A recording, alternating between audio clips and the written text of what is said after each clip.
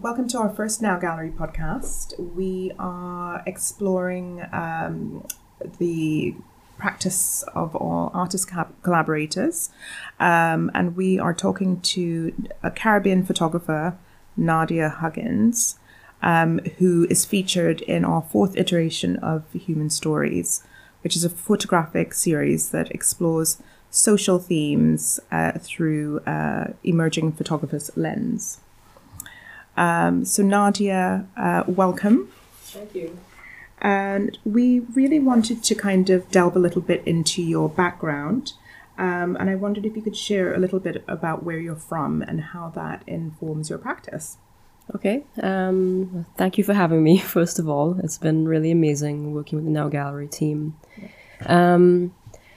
I was born in Trinidad and Tobago, but my family is Vincentian, so I actually grew up in St. Vincent and the Grenadines. Pretty much spent my entire life there.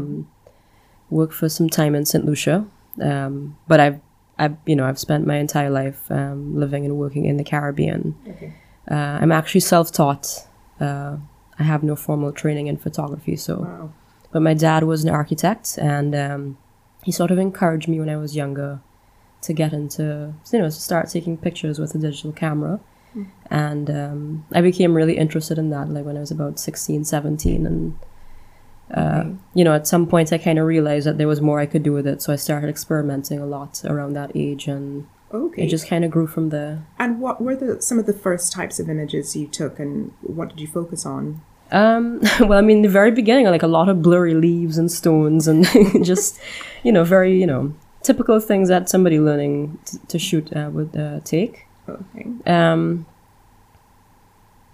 I started trying to do a lot of conceptual work. I think when I was young, I was really inspired by a lot of like album covers that I saw. So like Storm Thorgerson's work on, the Pink Floyd and Zeppelin and that kind of stuff. I was trying to kind of replicate that type of imagery when I was younger. So, I get my friends to just like model for me and, Oh, wow. Okay. So you did a bit of portraiture? Or? Yeah. Okay. And how has that sort of evolved? It'd be great to kind of look at how this particular series, which is all about light and, texture, but also exploring natural environments and specifically water. I think this body of work is really unique because it's shot primarily underwater. So how was that? How did you start to pull that concept together, and how has the series kind of evolved over time? Right. I mean, I think in terms of like evolution, I've always been really interested in kind of making very un-Caribbean images in a way. So, like I started off really kind of just editing a lot of my work, trying to manipulate color, like, going away from that like stereotypical blue-green kind of idea of what the Caribbean represented. So making very sort of dark imagery. Right. So I think a part of me was always just kind of chasing that idea of like, what is the ultimate other that I can find in an image. Okay. And entering the water is sort of like this very strange foreign landscape to a lot of people. I mean, most of the imagery that you do see of the Caribbean underwater is either, like kind of scientific documentation of like marine life and corals and, or like people scuba diving. You never really see us in that kind of light. So, I mean, that kind of representation was important to me. Yes. Yeah. So it's about representation, but a lot about the quality of the light as well. Yeah. I guess, the light is kind of refracted off the surfaces of the water, and then the deeper you dive, it takes on a different quality. So could you talk a little bit about your kind of photographic processes as well, and how you actually capture those images? Yeah, I mean, in terms of the lights, it's just sort of like incidental in a way, because I mean, obviously when I try to shoot at a certain time, so I go out and swim like at 4:00 every afternoon. At that point the sun is kind of setting at a certain angle, so you do get that light trickling through the surface. I mean, I generally stay close to the surface. I'm just free diving. I'm not like scuba diving or anything. So I mean, it's not very easy for me to go too deep. Right. But you really sort of get like the most interesting kind of light and perspective Yeah. at that and that depth. That Yeah. which is pretty shallow, is what you're saying. Well, I mean, Or- I'm swimming out pretty far, but I'm staying at the surface and Surface. shooting. So I'm working with that light Right. to get the images that I want. okay. And there's also sort of certain patches in the bay, where you have like certain types of coral, and that color also Comes up. kind of comes out and affects the richness of the blue that you see in the water as well. Yeah, because you get hues of green and green, aquamarine colors. It's really kind of Yeah. a fantastic palette. I've listened to you kind of speak about, boundaries and so forth. And it strikes me in this work that you are kind of looking at kind of boundary between the land and sea. Do you want to talk a little bit about that and how that, relates to you personally, or does it relate to your personal journey at all?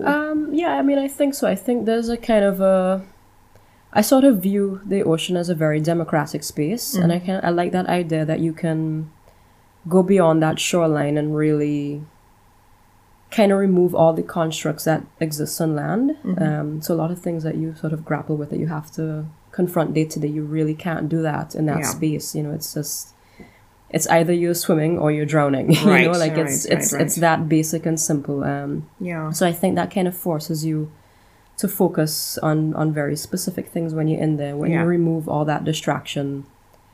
I think that really kind of affects the way you can work in an Yeah. environment like that.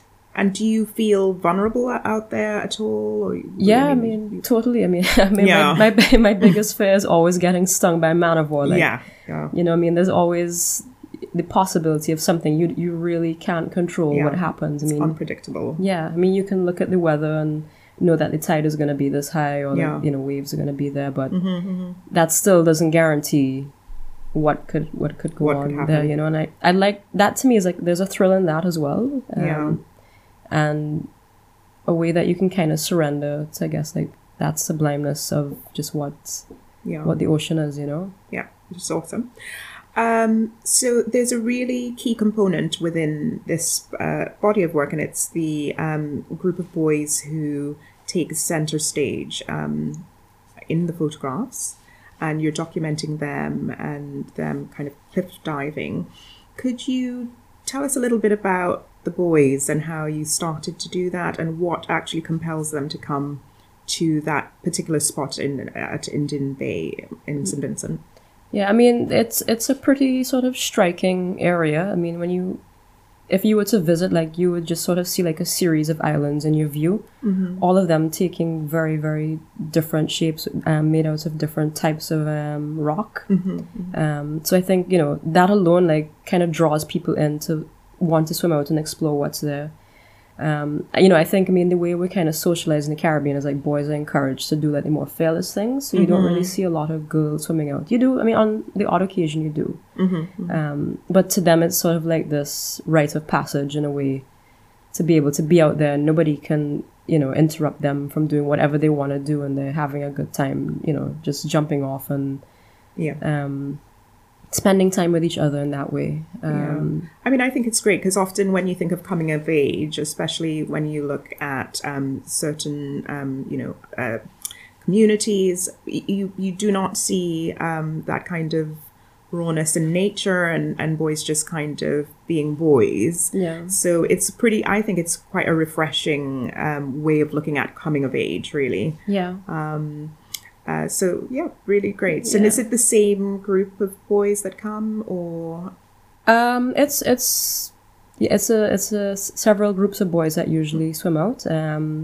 Usually during their summer holidays or like Easter break or whatever, they'll come out for like a week and then get like really bored. Okay. After they felt like they've fully explored what they need to do. Yeah.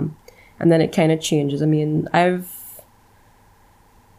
I would say like I've photographed at least like 6 or 7 different groups. Oh wow. Yeah. Okay. But I prefer to spend time with them, just get to know them. And Yeah.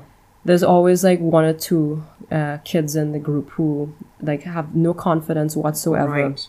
And, you see them trying, like very like nervously climbing Yeah. up on the rocks, and then after that first jump, their like confidence just like completely builds up, and That's awesome. to you see. just see like a complete change in their personality. So I Yeah. mean, it's nice to spend that time Time day and- to day and really see that happen. And what is your relationship with them? Are they aware of you being there, and how do they, Yeah. how do they interact with you really? Yeah, I mean, it's funny because when I have alopecia, so I have no hair in my head. So I think initially when they do see me, they assume that I'm also a boy swimming All right. towards them. But then as I get closer, then, they realize I'm actually a girl. Yeah. So there's always that slight moment where, they trust me, and then like Yeah. they don't trust me Oh, anymore. wow. And then Okay. they're performing for me because Yeah. they realize I'm a girl in that Yes, space. it And kind of changes. yeah, but I mean, the minute they realize that I have a camera, Mm-hmm. of course, like it's exciting because it's like, oh yeah, like we're doing really cool stuff outside, Yeah. like photograph me. Yeah, And, yeah. yeah, like it just starts off very fun, like they're performing, but then, of course, like I'm sort of interested in that moment where they're not really performing anymore. So yeah, I mean, they're fine with me there, I think, Yeah. after some time. Sometime they could Yeah. kind of, yeah. So definitely I feel that there's a big shift happening in contemporary Caribbean practice across the disciplines. And I wanted to find out from you, do you find it, how, are there any difficulties, or what do you feel about how art is being shaped in the Caribbean? Yeah, I mean, I think one of the biggest challenges we've always had is just like geography. I mean, we're sort of like tiny islands separated from each other. It's not very easy for us to move between spaces. So what happens is a lot of us end up working in isolation, and not really getting that kind of community that you need to foster what you're doing. I mean, on the larger islands like Trinidad, Jamaica, Haiti, Dominican Republic, these places you have a community there that you can interact with. But like smaller islands like St. Vincent, where I'm from, it's very difficult to kind of get that sort of like critical input into what you're doing. The raw material is there to work with me, and the ideas are there, but of course there's all sorts of other layers to making work that to help things kind of function in the best way.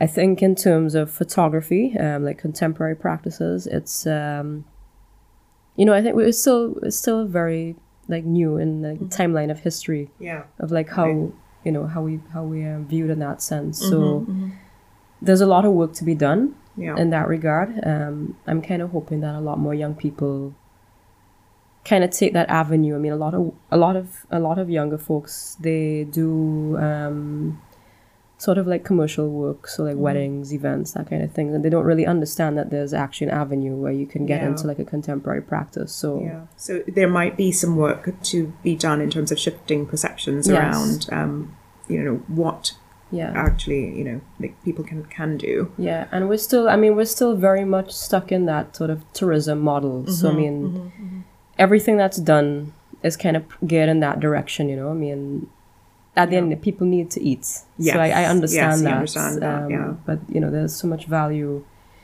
I feel like there are, however, a few kind of newer conceptual spaces that are popping up across various islands. And how is there anything you can kind of offer to younger people who are looking to get into this line of work or practice? I would just say just absorb as much content as you can and look at what other people are doing, and see if in the beginning if you can like replicate it somehow, and then jump off from there. I mean, and outside own... of like having like formal training, if that's your only route, then I think that's the most effective way to do it.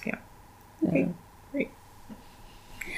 And how do you feel about the collaborating with Now Gallery, and also what's next for you in your kind of career?